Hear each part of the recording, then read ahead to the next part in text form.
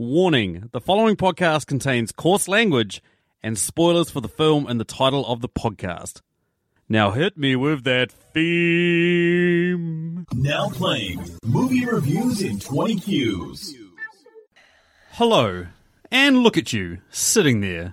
You think you're good people. You're not good people. Trust me, there's no such thing as good people.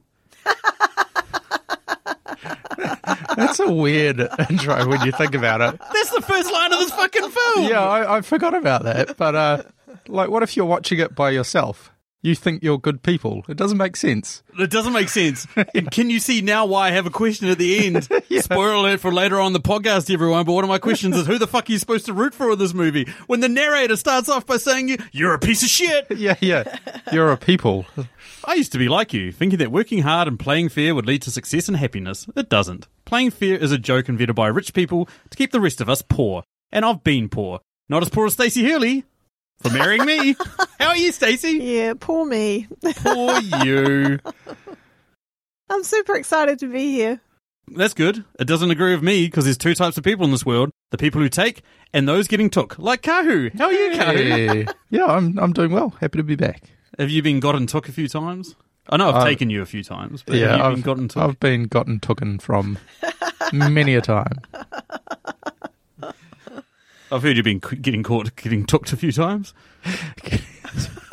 We sound like we're delving into Lord of the Rings territory here.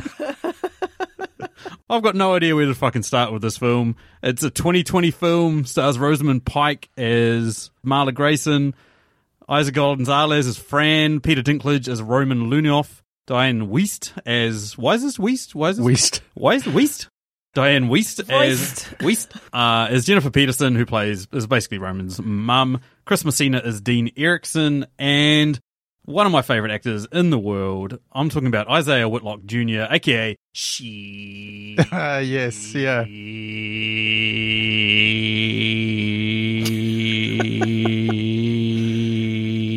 Okay, that's enough. We get it.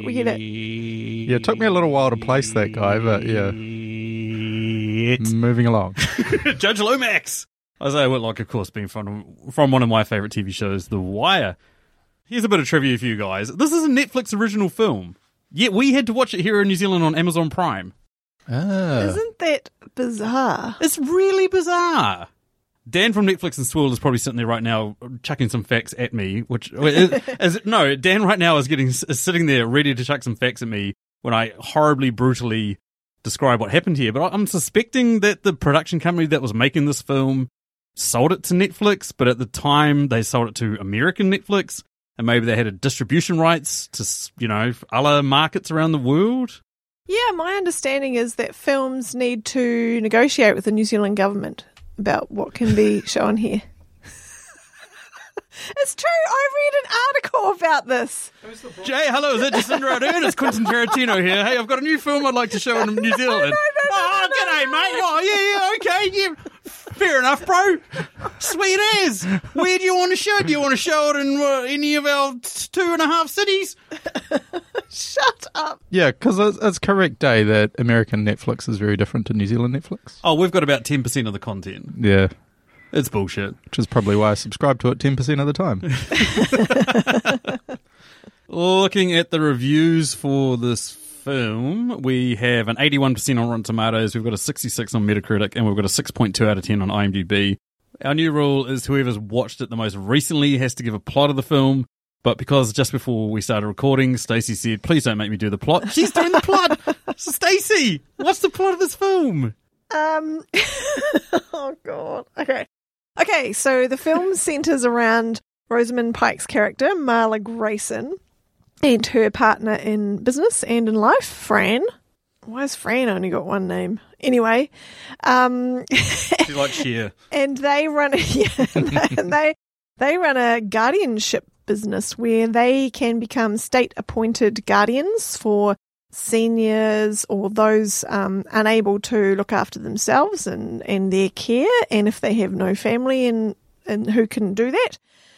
And while they're at it, they just take everyone for a ride and sell all their assets and make a bit of money on the side. It's completely illegal, but sounds horrible. Yeah, so that's like the basic plot. But for those of you out there that want to listen without watching this movie, what's the rest of the plot? Well, it turns out that one of their marks, Jennifer Peterson, who seems like a little old lady with no heirs, no sons or daughters or any family. No ears. Where did that come from? We see her wearing sunglasses. She definitely has ears. Yeah, it's a bit slow there. So was I. This is why we shouldn't record this late at night, guys. Okay, so she has no immediate family.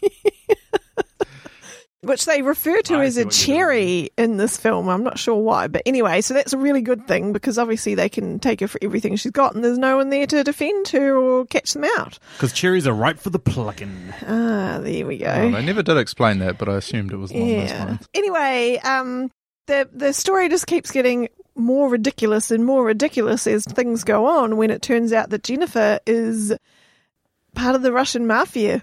Yeah, Peter Dinklage, aka Roman Lunyol's mum, and then it basically becomes a cat and mouse game between Rosamund Pike and Peter Dinklage. Yeah. She locks up his mum in a care home and he keeps trying to get her out, and it just escalates and escalates. Probably the best way to describe it. Yep, that's it. Eventually culminating in the two becoming best friends and starting an organisation together before she gets gunned down in the street. Did we say Spoiler. spoiler alert? Oh, no, I've got a new thing on the start of our podcast. So Okay. yeah. For those of you that are new and haven't heard this podcast before, what we do is we review a movie by asking 20 weird and wonderful questions about it. We start with 10 that can be applied to any film. We then move into 3 personal questions each before finishing on either a listener question or a Patreon question. And this week it's a Patreon question because we kind of threw this episode together a bit willy-nilly, given that I was supposed to be recording Justice League, Zack Snyder Cut, and thank God I'm not. I'm doing this with these two wonderful people, so... Wow, you'd have to do like a 3-hour podcast for Justice League. Oh, God.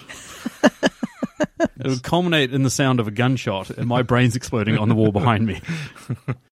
Anyway, enough of that. Let's get into the one that we always start on, which is the sandwich question. So it could be a compliment sandwich, hyperbole sandwich, or a shit sandwich. Shit sandwich if we give this a score under 5,000. Compliment over 5,000 out of 10,000, and then hyperbole as a score over 10,000. Kahu, why don't you lead us off? What is your sandwich? Okay, so a good thing about this film. I mean, it's pretty obvious, really, but how good is Rosamund Pike? I mean, she basically just does Amy Dunn 2.0, but that's fantastic. She's just got that knack of going from really charming to just utterly ruthless in a heartbeat. Interesting. Yeah. Interesting. Bad. On the flip side, I thought her nemesis in this film, Roman, was very underutilized. Peter Dinklage is obviously a very talented actor, and I mean, maybe I was just thinking too much about the scheming he does in Game of Thrones, but I just think it could have been developed a lot further, a bit more about his backstory, and yeah, I can dig what you're saying. Yeah. And final good thing, I really like the scene when Jennifer, who is Roman's mother, she's a bit like away with the fairies and all the drugs she's on in the rest home, and Marla comes in to see her, and Jennifer just mocks her for the trouble that she's in for the whole situation. Yeah, I thought that was really great. Cool. As a score out of 10,000 diamonds? Yeah, I didn't love it as much as I did Gone Girl. Okay. And I thought the pacing of the movie kind of lagged a little bit towards the end. I still enjoyed it though, so I'm going to give it I hate giving 7,000 type scores, but I'll go... It's too easy to pick, eh? Yeah. I'll go 7,400. What about you? I'd watch it again, potentially. If you have enough time. I'm on the fence. Okay, I'm also going to give this film a compliment sandwich. I totally agree with Kahu's first point about Rosamund Pike. She smashed it, was the perfect casting. Nobody else could have done this role.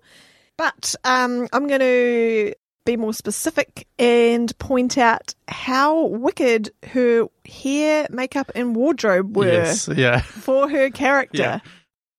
Yellow suit. Come on. Who have you ever seen pull that off? Uma Thurman in Kill Bill. Yeah, exactly. That just shows how good it was. Bruce Lee in Game of Death. I did have a potential question of The Mask. like something to do with how Rosamund Pike looked, but I didn't really feel comfortable with having it as a question. But yeah, that You're haircut, allowed to have a set of testicles, Carl. that haircut was so severe. Yes, the sharp blonde bob Yeah, and all those- business. Yes, and a lot of her outfits were just very sharp and angular looking. Like her dresses were figure hugging, bright red. I actually read some trivia about her wardrobe for this film. A lot of her dresses were from Victoria Beckham's collection. And now that I know that, it seems kind of obvious. They do kind of look like Victoria Beckham style things. And apparently Rosamund just went round there, picked them up, put them in her suitcase when she was in London and flew them back over with her for when right. she came to film the movie. Oh, so it's not like a line of Victoria Beckham clothing. It's a legitimate... No. Yeah, it is her fashion brand. And the woman who was in charge of creating the wardrobe picked out the items and Rosamund just brought them over with her. Oh, right. So that was my first good thing. My bad thing was the completely preposterous survivals of people who should have been killed. There were many of them in this movie. And that's kind of links to what Kahu said about the pacing. So as the film goes on, these ridiculous things happen and you're like, for goodness sake, that would never happen. That person would have died by now or something. That just totally lost the movie for me. And my final good thing is I loved the storytelling and the way pieces of information about each character was revealed to you over time.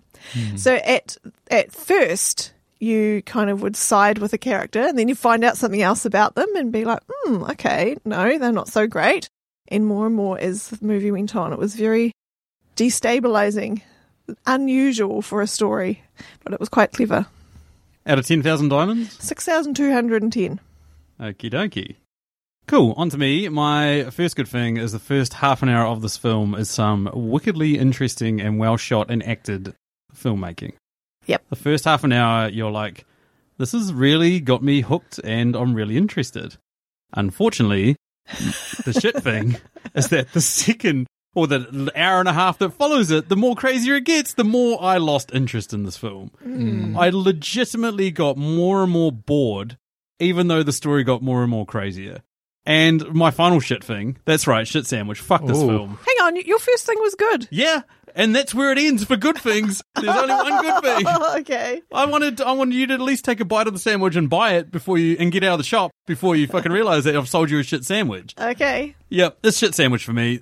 But I'm with you in that it's like, it just becomes more and more preposterous as it goes on. Like it just gets ridiculously stupider and stupider.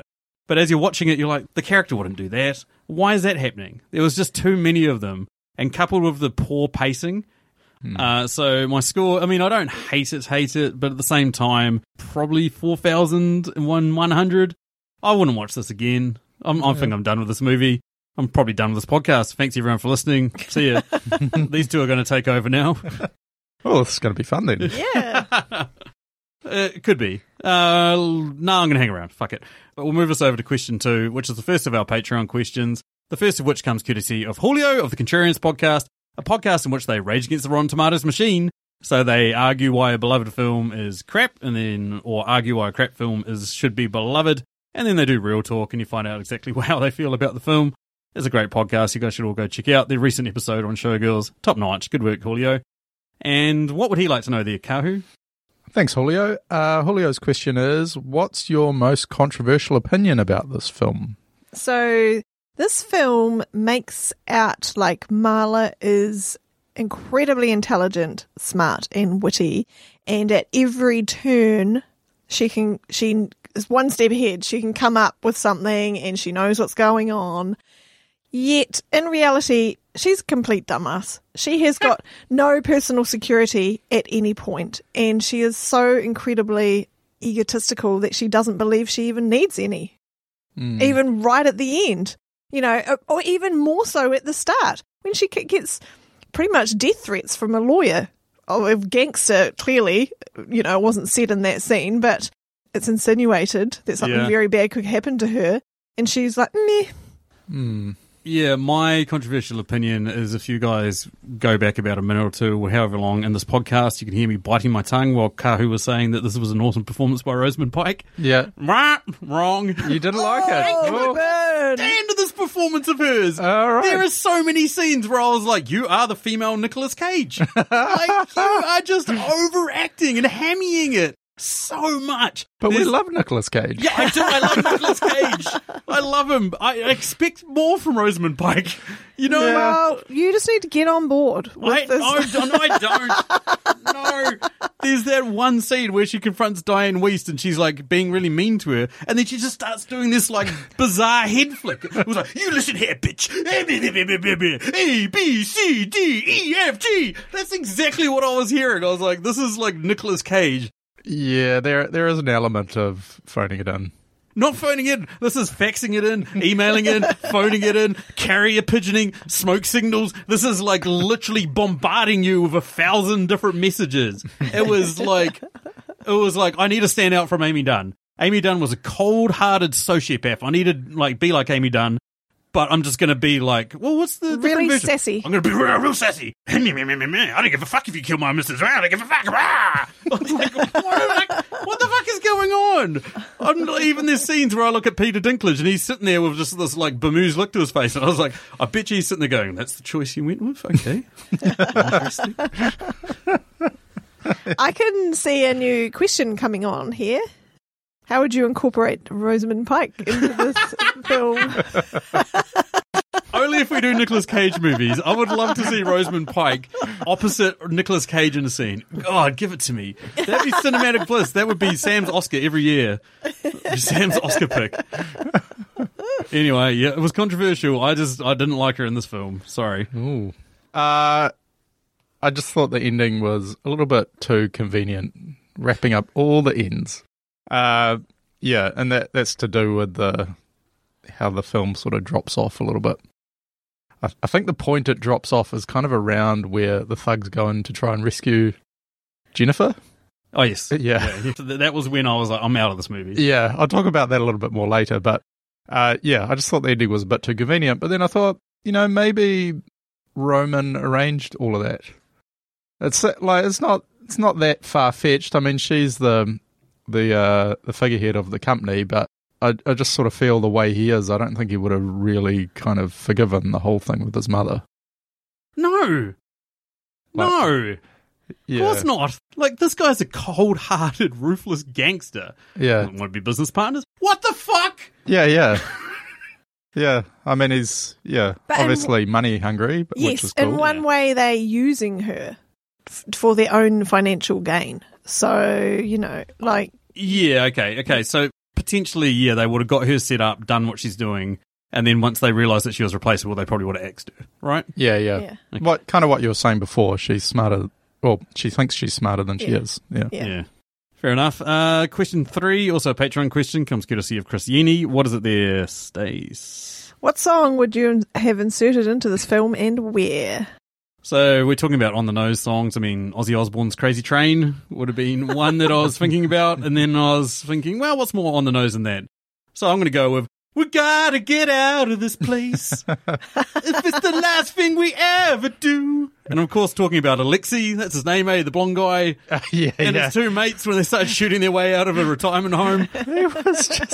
He was like a... Don't you shit on my MVP. He was one of my good things in this film. He was one of the few performers. As soon as he was taken out of the picture, I was like, I'm out. Fuck, he was my only guy in this movie that I actually liked. He was like the stormtrooper gangster. Pretty much. That's a good description. I went through a scene and it stars our friend Alexei again. Oh no, it was when the lawyer couldn't pay off Marla. Yeah. And Roman's chucking stuff around his office. And I would have gone with the song Maniac by Michael Cimbello. Ooh. Interesting. The Flashdance song, of course. Maniac. Yeah.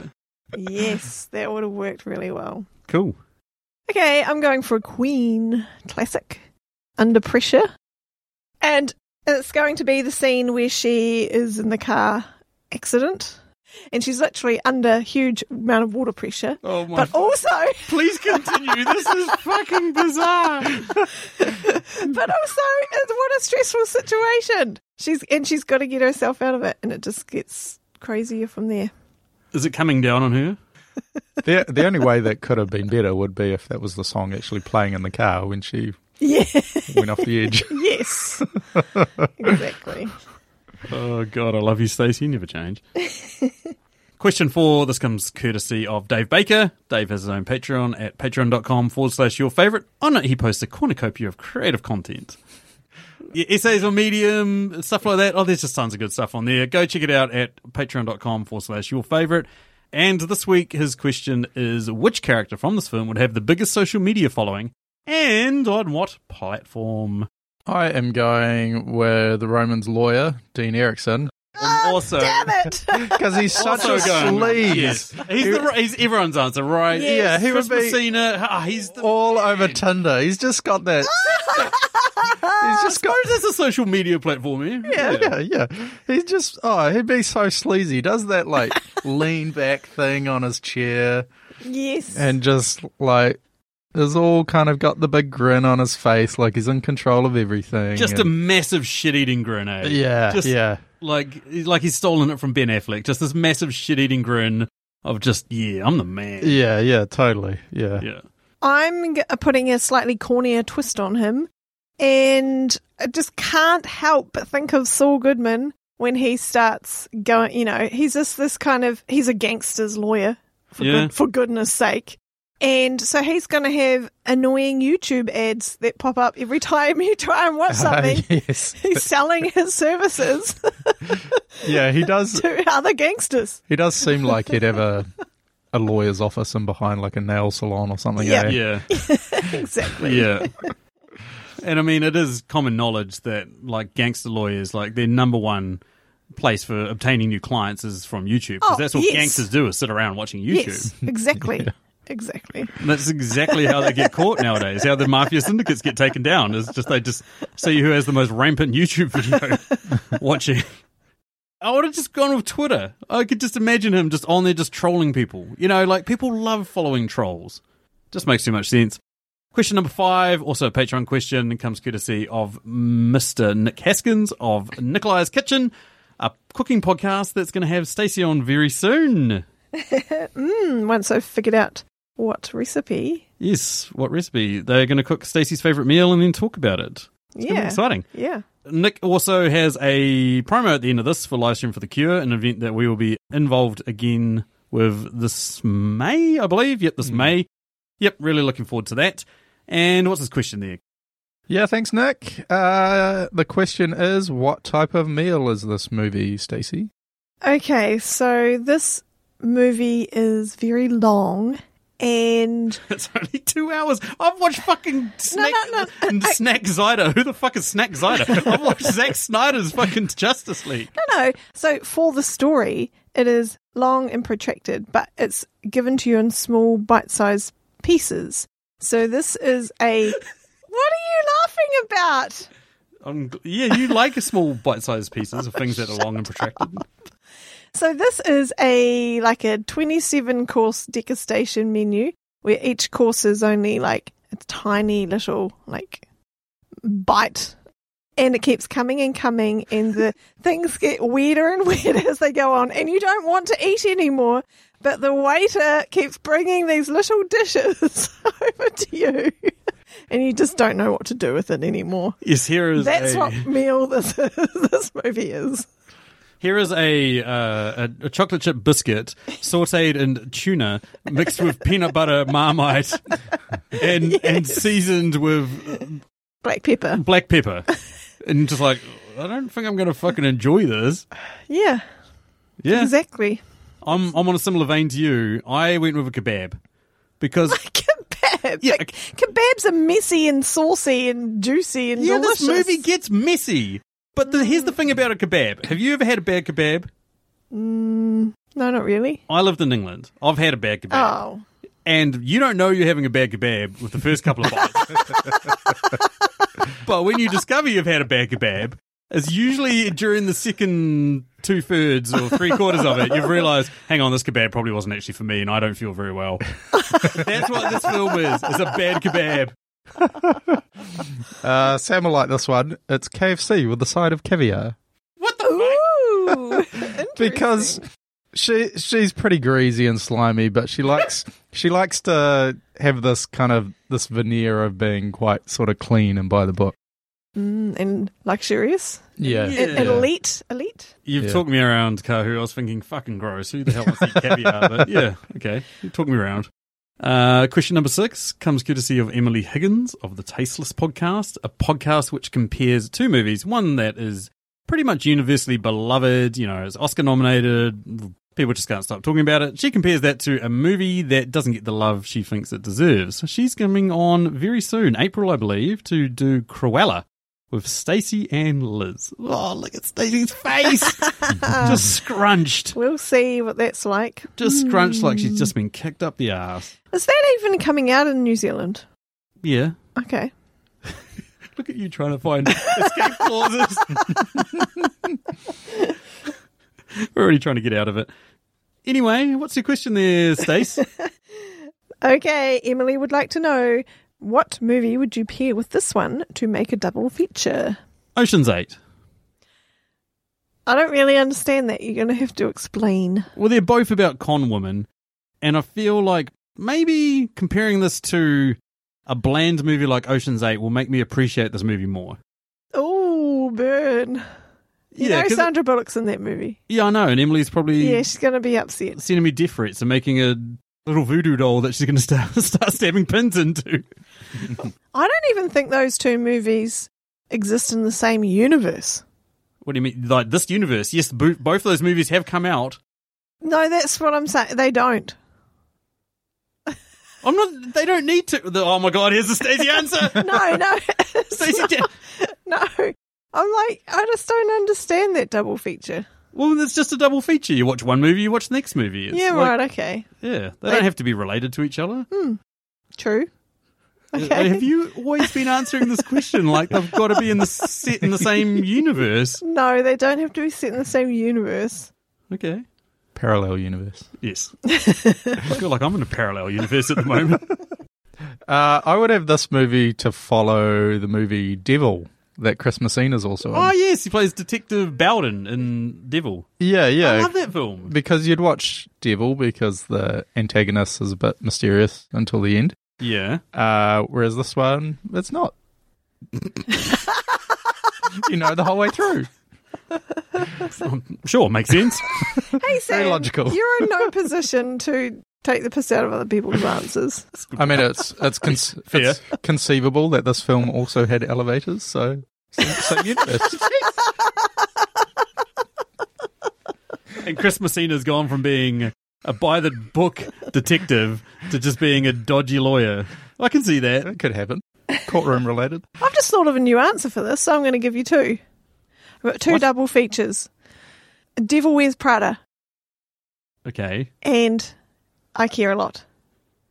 Oh, you're kidding. I Care a Lot's your other double feature. I thought you were just going for a whole new double feature. I thought it was going to be like 4 films. Yeah.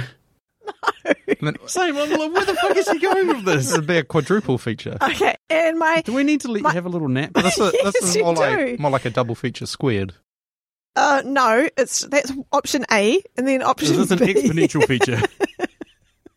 Option B, which was my original one, was I wanted a movie about caring where the people actually did care, and that's why I'm going with The Fundamentals of Caring. Oh, yes. It's a sweet little road trip movie where, what's his name? Paul Rudd. Yeah, Paul Rudd. Paul Rudd actually cares about this kid and takes him to do some bucket list items, and one of them is seeing a giant big hole in the ground. Here's some movie reviews and 20Q's trivia. That was actually the very first podcast that we recorded. Yes, it was.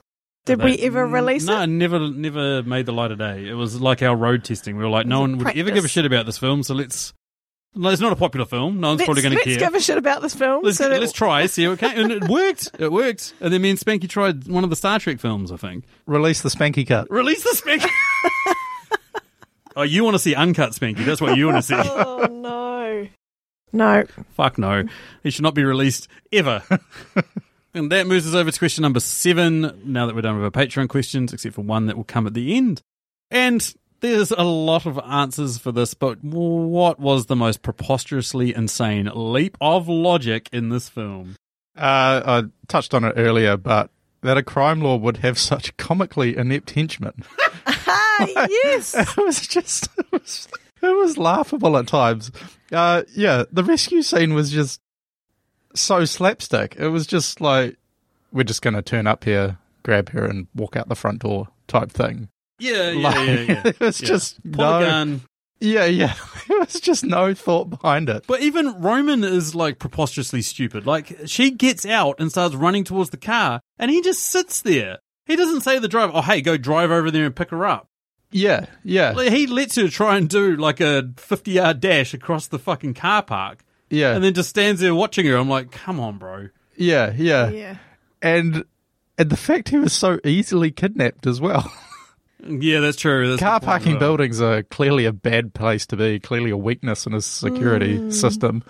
But, jeez, just take a couple of thugs with you everywhere you go, always on your shoulder. Yeah, especially when you know that something's going down. Although he doesn't know that she hasn't died at that point, does he? No, he thinks doesn't. that everything's done. But hey, talking about preposterously stupid, let's just answer my answer right there, which was dragging her, putting her in a car, pumping her full of alcohol, and then sending her careening towards a lake. Sure, makes sense. What doesn't make sense is this woman just snaps out of it and has instantaneous reaction, goes full fucking Michael Phelps, and manages to hold her breath and swim about, I don't know, 50 meters through a lake and get up the other side. For those of you who haven't seen it, she wakes up from her drug-induced nightmare, has full control of her faculties, manages to slam into this lake, kick a window out, unhook her seatbelt, and then just swims just for a minute. Well, you do know that adrenaline beats alcohol every time. Yeah, but it's not alcohol, Maybe. it's drugs. Yeah. Look, how many times have you woken up from your drug stupor? Are you in any control of yourself? No, normally. Yeah, I've never been in a sinking car, though. So you can't be I can't be sure. I'll tell you what, we're going to find out in 45 minutes, Kahu, and it's going to be the most craziest fucking night of your life. Have you got a will? Who cares? We're out of here. According to you, you're going to make it, so you don't need a will. Okay, I've got a couple, but this Yeah, the whole movie's got a couple. this might sound like very small, but it's very preposterous. That after all of that car crash, swimming, blah, blah, blah, she still has her phone and means to pay for things at the convenience store on her. Like a card or cash. yeah, Or she's got cash, doesn't she? She brings out. How does she have cash in her phone after that? I feel like she doesn't have her phone, or does she have a phone? I can't remember.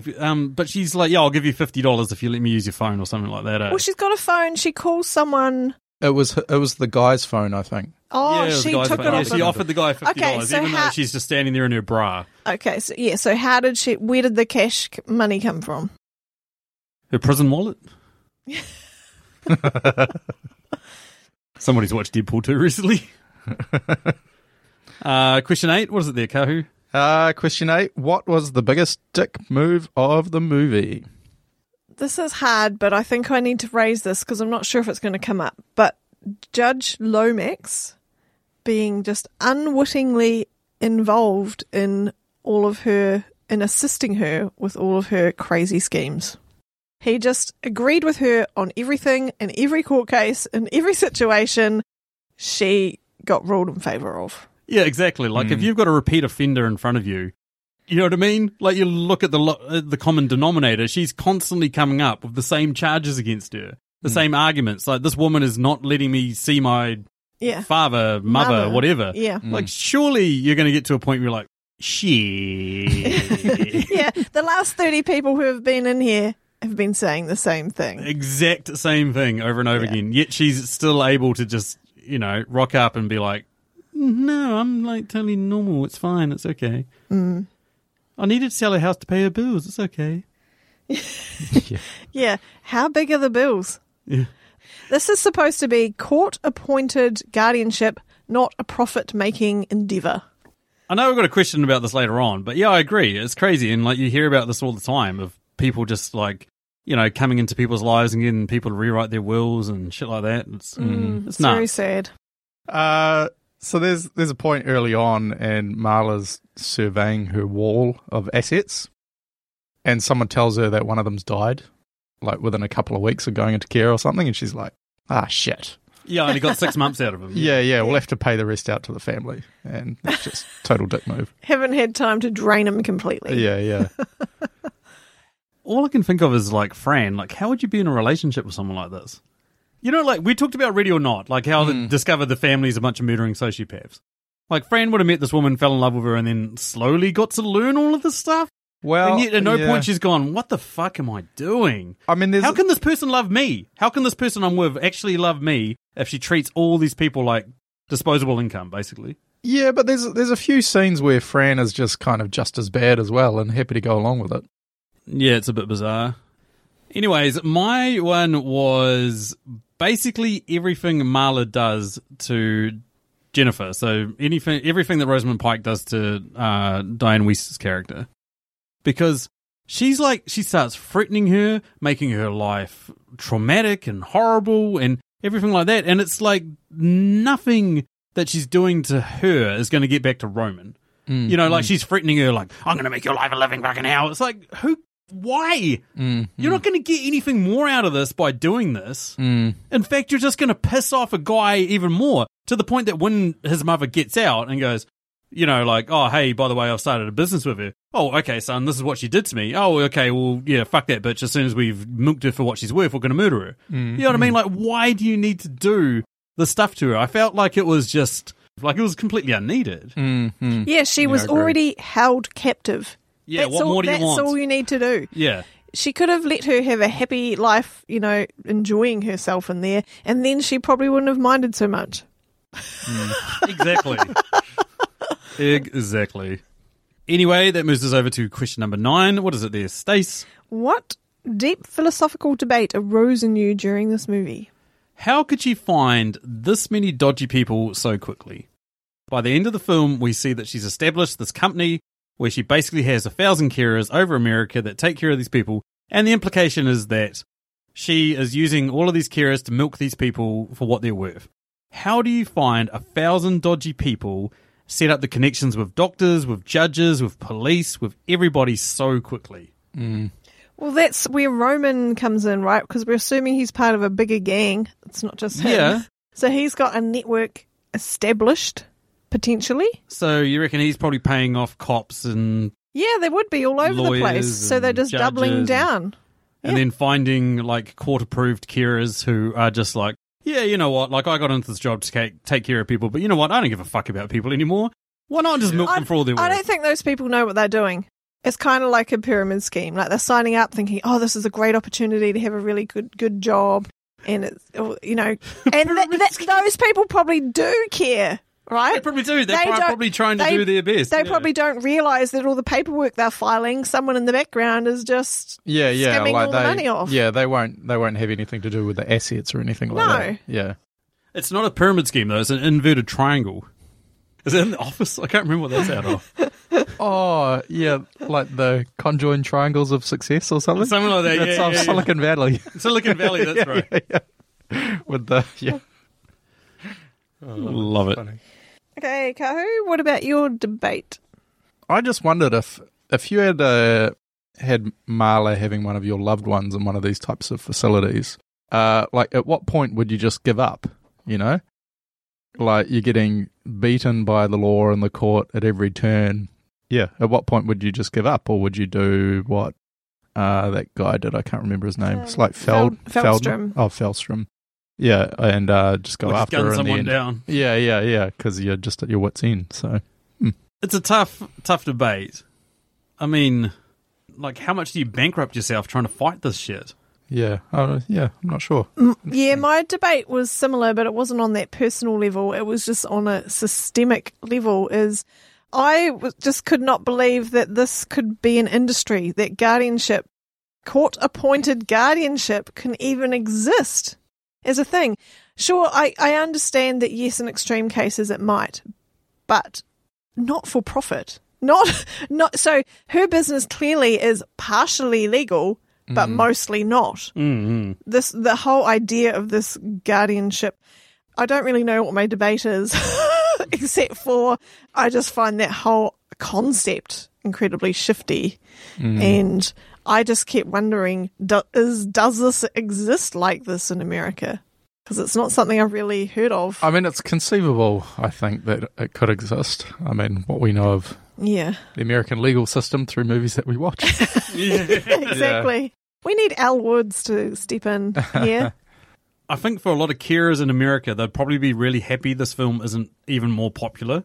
That isn't one like an Oscar-nominated film or anything like that. Because imagine if you got into caring and that's all you did, and then a film like this comes out and then suddenly everybody thinks you're dodgy. Yeah. Yep. Anywho, that moves us down to our final question that can be applied to any film, which is, what's something from this film that you guys noticed that you don't think other people might have immediately noticed? In films, male nurses in care homes and psychiatric facilities and all that kind of thing, they're always like bouncers. They're just like... You're right. They're always tanks. Yeah. Like, it's as if they've blown out of the NFL or something and they've ended up working in rest homes. It's like, in a rest home, obviously, this is a unique set of circumstances in this movie, but in most situations, who are they trying to keep out? And it's not as if they have to try and keep them in. I mean, they're old and frail. It's like, you know. It's so true. It's in so many films. Yeah. It's like they've got to have the big, tough orderly to come running in. What would be quite funny is if you were an actor in Hollywood and you were a big, muscly dude, and how you're like, oh, I get to be biker in the background, or I get to be fug that gets beaten up by a good guy, or all this other shit. And then one day your agent rings you, he's like, mate, I've got a part for you. You're never going to guess what it is. And you're like, what? And it's like, you're going to play a medical professional. You'd be like, holy shit, are you serious? Yeah. Okay, you're going to be an orderly in a fucking retirement village. Yeah. Where? Yeah. Not a doctor, nothing like that. Yeah, they're all on the roids. Well, something I noticed, you won't be surprised to hear, was about Rosamund Pike's wardrobe. So late in the movie, we see Roman, he's in the ICU. Marla turns up to chat to him. She's got her feet up on the bed and she has 2 different coloured shoes on. One is yellow and white and the other one is yellow and black. White and black, Correct. I never would have noticed that. That's funky, though. They were very high, pointy stiletto shoes. And I actually Googled this to find out if I was just seeing things or not. And it is correct. They are Jimmy Choo's, and you can buy some if you want mismatched shoes. Do you? Do you want me to buy you a pair? No, Is that why you brought this up, so that I can turn you into my own little Rosamund Pike? No, I couldn't walk in those shoes. They're too tall and spiky and pointy. Do you reckon actresses learn how to walk in high heels? Learn how to run in heels and shit? Yeah, totally. They must do. The thing that I noticed is that Fran comes to pick her up at the end from her, like, she's just done a TV interview, right? Done a TV interview, talked about the business. Yes, I'm only 39, I've become a billionaire, all this other shit, right? Fran picks her up pretty much after she finishes the TV interview and then is like, hey, how you going? And then Fran goes, you did amazing. How the fuck would Fran know? Is Fran watching her on the TV in her fucking car on the way to pick her up? How the fuck would Fran know? Yeah, of course. Maybe she's live streaming on her phone. But yeah, that seems implausible. We don't see her doing that. We see her driving a car. Just, because she's probably done quite a few of these interviews too, so it's not like the first time, oh, look, I'm going to be on TV, you know? Yeah. And it's just general moral support for your partner. It doesn't matter if she went shit. As her partner, you're going to say, that was amazing. I'm seriously calling into question every time you've been supportive of me. Did you actually enjoy my book? Did you actually like the speech I gave about us at our wedding? Yeah. Do you actually love me? You smashed it, Sam. I just gave a eulogy at a funeral. Yeah. What was the best part about my book? Well, I love the love story between... There's no fucking love story! I'm just saying, for these characters... Our relationship's unraveling. You don't care a lot. You care a not. Oh my God, Sam. Okay, you are unraveling personally. Yeah, no fucking okay? shit. Welcome to the last podcast of Movie Reviews in 20 Qs. Yeah. I'm going to be committed to a psychiatric ward soon, and Stacey's going to milk me for all my money. It won't take long. Hey! I don't know, my GameStop shares are going up in value, and then down in value, and then up in value, and then down in value. Anywho, over to our personal questions. What do you got, Kahu? Yeah, so at the end, Roman has a business opportunity for Marla to go into partnership. Would you take that opportunity if you were Marla, or would you try and force him to pay the $10 million? Look, I'm the most risk-averse person ever, so I'll take the $10 million, get the fuck out of there. Yeah. I mean, we've talked about this. He's going to be done with her in no time. Yeah. I would not trust him. Yeah. Although she is a dumbass, so maybe, yeah, I would, if I was her, the dumbass, sure. I personally, I'm the same answer as Sam. I'd just take the money and run because you don't want to be close to that person. But that's me personally. But I feel that Marla had to take that opportunity because this is her dream. She wants just more.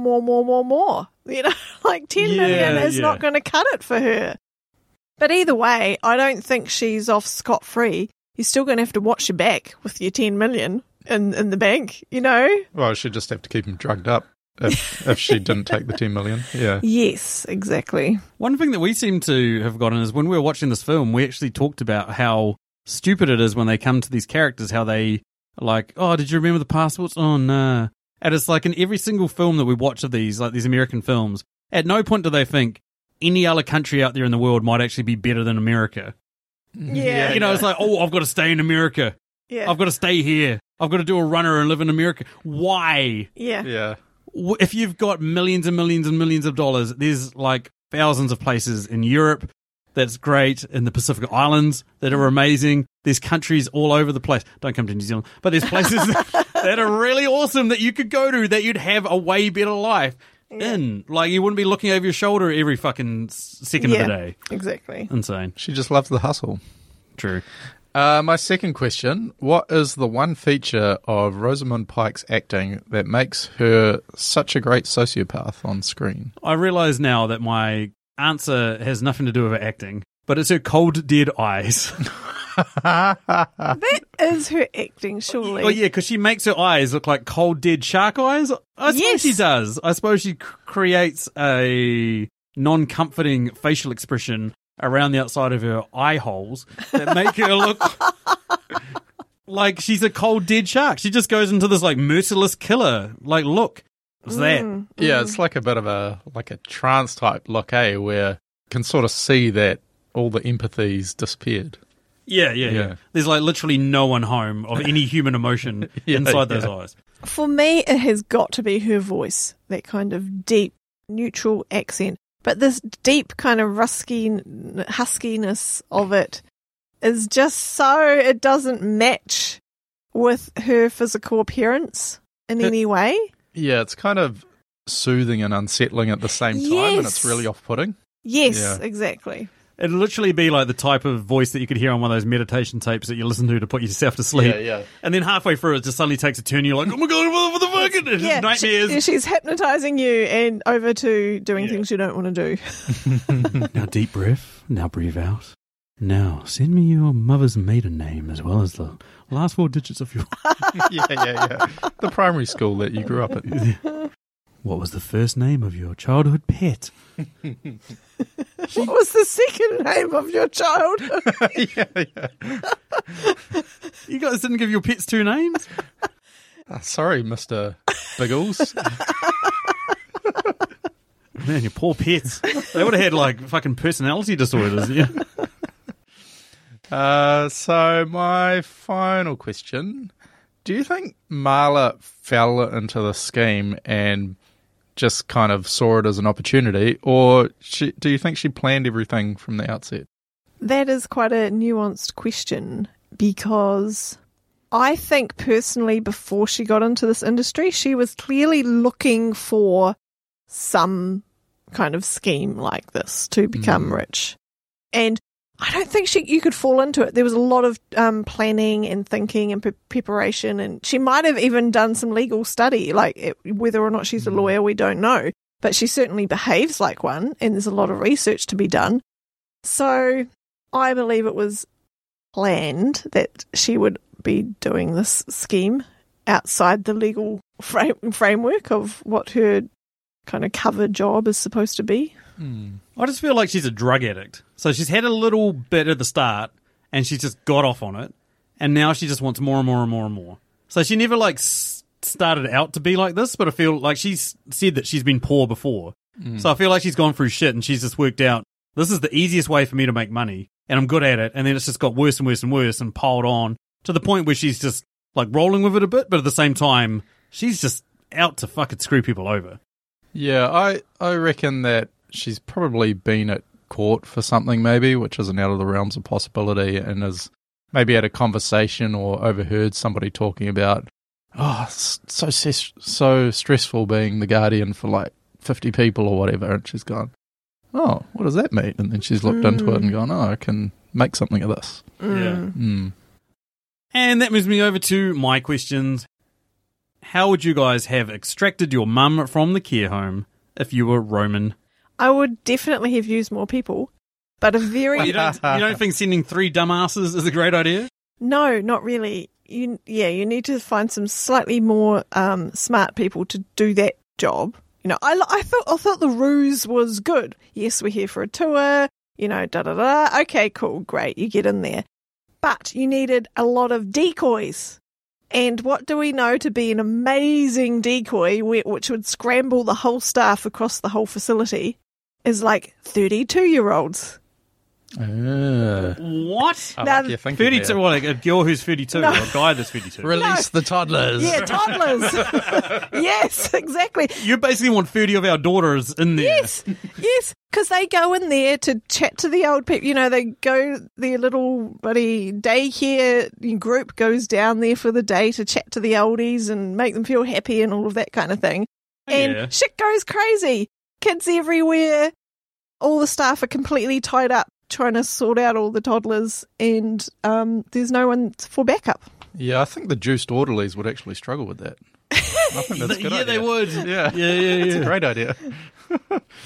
What about you, Kahu? What do you got? Yep. I'm going through the ducts in the ceiling just like Tom Cruise, complete with Mission Impossible music, but not with Jean Reno lowering the ropes. Fuck you.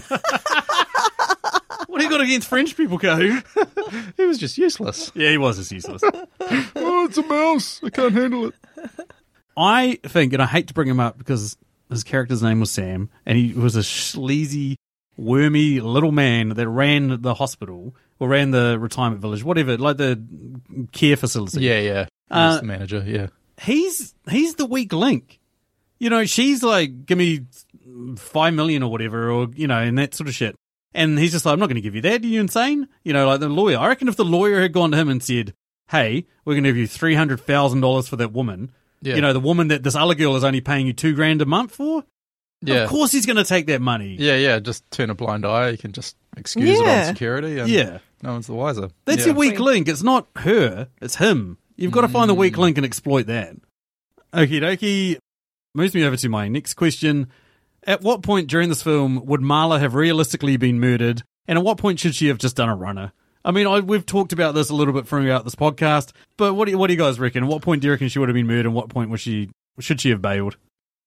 Surely after the doctor's killed, then you'd go, yeah, this has been a good run. I'll go somewhere else and do something different. Go to a different town, you can stay in the States, but just go find some other judge and say, I have a bit of experience in this, but unfortunately I had to move for whatever bullshit reason. I would have probably taken the lawyer's money immediately. She's got so many people on her books anyway. It's not a massive loss. She's got a whole wall of people. Yeah. Always take the sure thing. What about you, Stace? I think that she realistically would have been murdered in a scene that wasn't in this movie. And that is shortly after the lawyer visited her. Yeah. A sniper could have just taken her out as she was leaving her office. it makes sense because they've realised that she can't be bought. Yeah. Even though she says to them, I could be bought. They don't know that. Yeah. But what they're thinking is, like, whoever's going to replace her probably can. Yeah. Exactly. Mm-hmm. One of my biggest problems with the film. And my final question, were we supposed to be rooting for anyone in this film?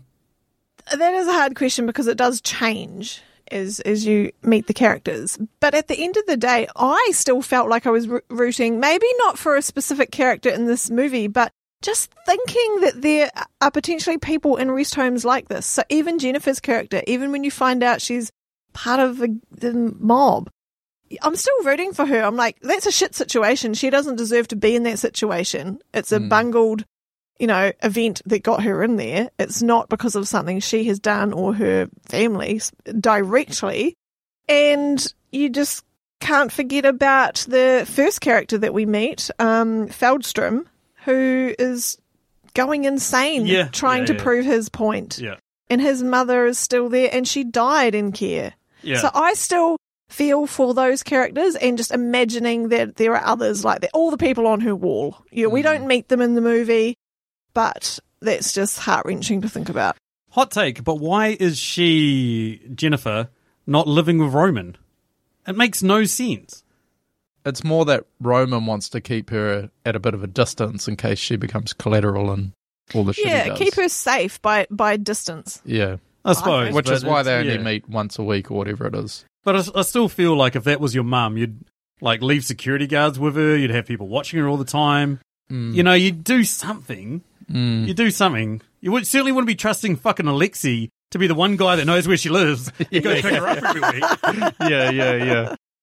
Interesting that you say Feldstrom, because while I did sympathise with or empathise with him at the beginning in that whole setup, when he shot her at the end, I was just kind of like, like he hadn't been part of the film. So I was just like, I mean, it makes sense for the film, but in terms of it being like a big character payoff, I was just like, oh, whatever. Could have been anybody, You're on my level. Yeah. You've realised, because you're so checked out of the film by that point, you're just like, oh, yeah. Yeah. Yeah, like it didn't really matter too much either way. Yeah. Cool. Stacey's questions. What do you got, Stace? Okay, so my first question is about Roman. And were they actually trying to kill him when they dumped him out on the road naked? Or were they just leaving him there to be found? I feel like they're trying to kill him. It's sort of like me when I come home drunk. They're sort of hoping for a happy accident. Right. Don't know what you're going to bump into, and you're sort of hoping for something good. Oh, God, Sarah. Okay. I'm talking about a bucket of KFC in the fridge, Stacey. I think she would have been happy either way, but I actually think she was hoping he would live. I mean, if he dies, then obviously her problem with that whole thing is solved and she doesn't have to worry about him coming at her for the mother anymore. But if he lives, then, he's drugged up as well and can probably get into his assets too. True. Yeah. Yeah. The reason I guess I asked that question is because they could have done something different with him, right? Leaving him on the road wasn't a surefire, definite murder. A solution to their problems. It wasn't a solution. It was like, it just seemed quite odd. Which is why I thought it was, kind of more a bit planned for him to live. Okay, is there any other actors working today that plays a sociopath better than Rosamund Pike? There's a couple. Denzel Washington springs to mind. Ooh. Gary Oldman springs to mind. And then Cold Dead Eyes, what about Anne Hathaway? She'd be a goofy sociopath. Yeah, she'd be goofy. I think it's probably a role that a lot of actors don't try and take repeat work in. Yeah. I think just because you could end up kind of like the issue we're facing with this, with being quite characterized. Yeah, like I was saying at the start. Pigeonholed is what I mean, yeah. Yeah, like I was saying at the start, it's like she wanted to be Amy Dunn, but at the same time she's tried to play her so differently that it's come off just really abrasive for me, so yeah. Mm-hmm. I mean, Anthony Hopkins is another one. Oh, yeah, he's fucking terrifying. But the one I thought about immediately with this question was Javier Bardem in No Country for Old Men. That's a good one. Like, very different to how Rosamund Pike plays this type of role, but Yeah, in terms of no shits given. Yeah. That guy. It was pretty bog average as a villain in that Bond film. So It was, yeah. What's your final question? Yeah, Sis? great answers, guys. And my final question is, how realistic do we think the guardianship aspect of this film is in America? I mean, we've already sort of danced around it. I think it's probably terrifyingly real. You think people can be assigned a guardian without having any representation in court? I don't know. That is I don't terrifying. know. I don't know the ins and outs, but I certainly think that the people being able to be exploited and milked for their money, you see it all the time. You know, you see it all the time, whether it's like, 20-year-old girls that suddenly find an interest in 89-year-old billionaires and take all their money, or, or carers that sort of get the people to rewrite their will. It happens in New Zealand. It happens all over the world. But I don't know. It's America. The legal system in America is fucking beyond belief for most of us. Yeah, I mean, I could see how it could happen too, and you just need an intelligent lawyer or anybody with a bit of street smarts to exploit it. But, I mean, you do need to have quite a few things go right. Having a judge who is dim-witted and doesn't pick up on patterns for a start. But, yeah, like we were saying before, I think you just need to keep the circle small with everybody taking a bit of a cut to stay in on it. Yeah. So like any other kind of criminal enterprise, really. Yep, fair enough. Yep. Yep. And that moves us down to our final question, which we decided to go with Dan Brennick of Netflix and Swirl, given that this film is a Netflix original. Apparently, we're not here in New Zealand. But we decided to finish on him. Netflix and Swirl is an awesome podcast that you guys should all be listening to that covers all things Netflix related. Yeah, they basically do breakdowns of trailers, TV shows, films, news, ton of other awesome shit that you guys should all be checking out. It's just great. And Dan's question for this week is, who do we think was the true MVP of this film? And it can't be the main character. So I'm going to rule out Rosamund Pike and Peter Dinklage's characters. I think it's got to be Jennifer. She didn't... You mean Diane Wiest? Yeah, Diane Wiest rhymes with... Ta-da. Whoa! No, that's that Brooklyn Nine-Nine reference. It is. Yeast. Yeah. Where was I going with that? She doesn't sort of really do anything to deserve it apart from being the mother of a drug lord, who, to be fair though, probably does end up with the proceeds of that in one way or another. Yeah. But, generally it's kind of not her fault in the situation she's in. So, yeah. Makes sense. What about you? My MVP is Feldstrom, because I liked the ending. Yeah, okay, we may have not really cared that much about him. It could have been anyone. We did not care a lot. But, but he showed up, did the deed. If the movie had ended with her as a successful businesswoman, just jumping into the car and driving away, that would have really sucked, in my opinion. Well, is that a controversial opinion, though? Like, would the ending have been better if she hadn't died at the end?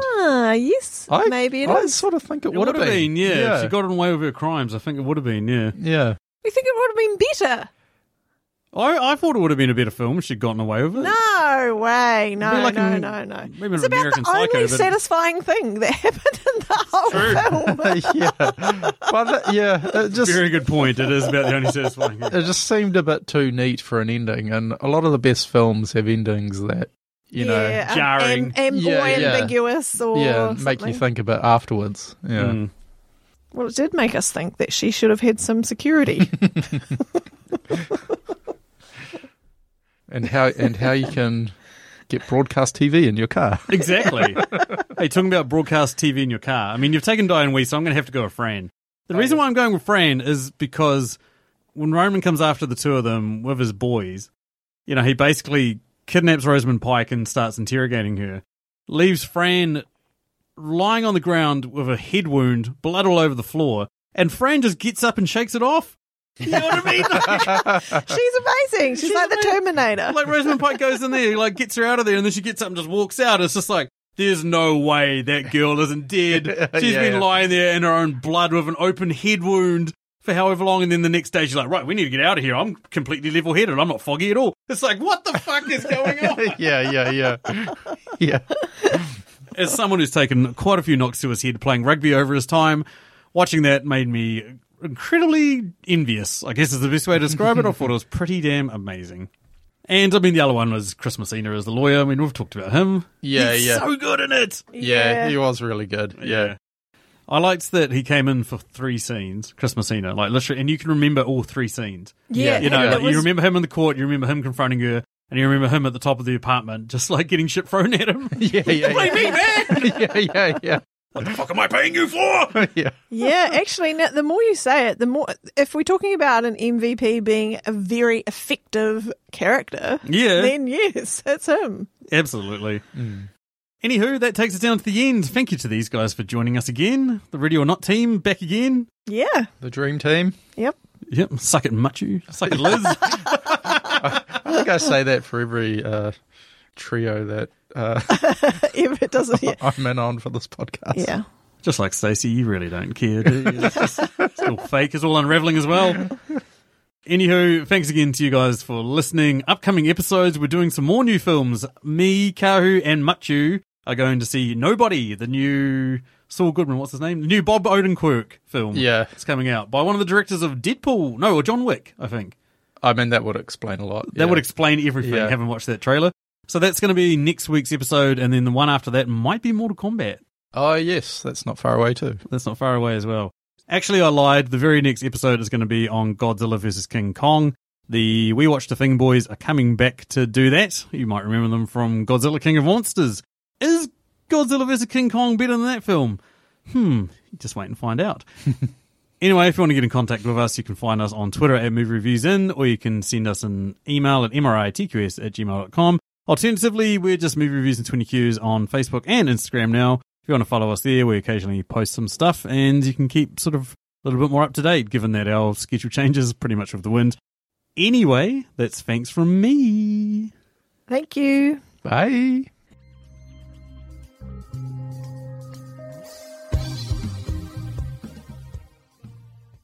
Yeah, well, I also am giving it a